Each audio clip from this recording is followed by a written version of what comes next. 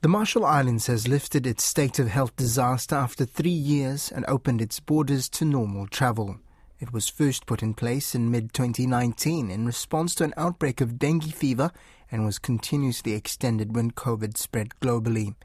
The North Pacific nation was one of the first to close its borders when the COVID pandemic started and remained COVID-free for more than 2.5 years until last month. Joining me now is our correspondent in the Marshall Islands, Giff Johnson. Kia ora, Giff, what's the latest?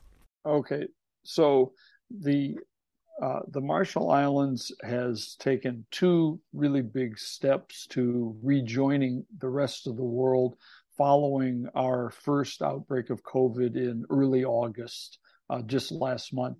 And so the first one is that the cabinet approved reopening the borders after 2.5 years of having managed quarantine requirements and very strict rules in the past, which is why we were able to stay COVID free until just last month.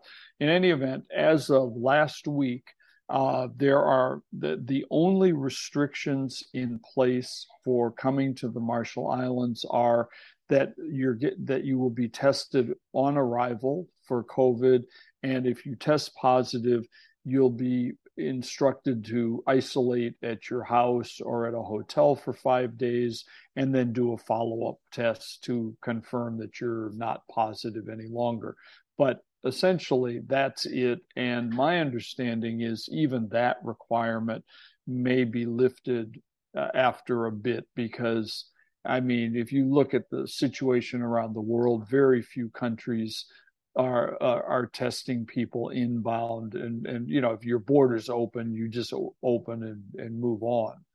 So that's the big one. The other one, just Thursday this week, the emergency or the health disaster declaration that had been in place for over 3 years lapsed and has not been extended. So we are no longer in a state of health emergency or disaster. And so that's like just, wow, 3.5 years or so, dengue fever first with all kinds of rules and restrictions, segued right into COVID with all the rules and restrictions. And now we're done. And so that's where we're at right now. In terms of visitors and people coming in and out, is that visible? There are certainly, well, there's only been 3 inbound flights since that. And certainly there have been people on that. And, you know, it's kind of a shock for us who essentially we've had a monthly repatriation group that comes in through managed quarantine, and pretty much everybody gets out at the same time unless they were positive and then extended. But so you'll see, you know, 40 people come out of quarantine and sort of filter in and you go, oh, when did you come? You know, but it's like mostly it's been Marshallese or people who, you know, long-term residents, that sort of thing. So it's like now it's going to be, you know, consultants and donors and visitors and who knows. I mean, just, you know, folks, tourists. Imagine a tourist showing up in the Marshall Islands now. So I mean, that will start. And I mean, we still have right now, there's still a mask mandate in place. But probably it will get, I mean, I know the National Disaster Committee wants to eliminate that and some other things. It's sort of, there's a little bit of political stuff involved in it. So the cabinet may decide they want to weigh in on the mask issue and make the decision. But I think, you know, the thing is the numbers are just unbelievable when you think about COVID. I mean, we're a small place, 42,000 people, but once the first cases were confirmed, within a week, we were at over 1,000 cases a day, which is an astronomical number compared to the population. So within 10 days, we had over a quarter of the population officially tested positive.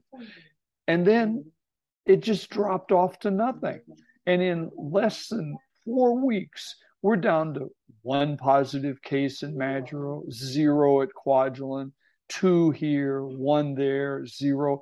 And just like it's just what it is. So I think the what the health people are saying is the masks, the testing, these various things, you do this when you have a new variant shows up. Maybe you want to do the mask as a protection for that.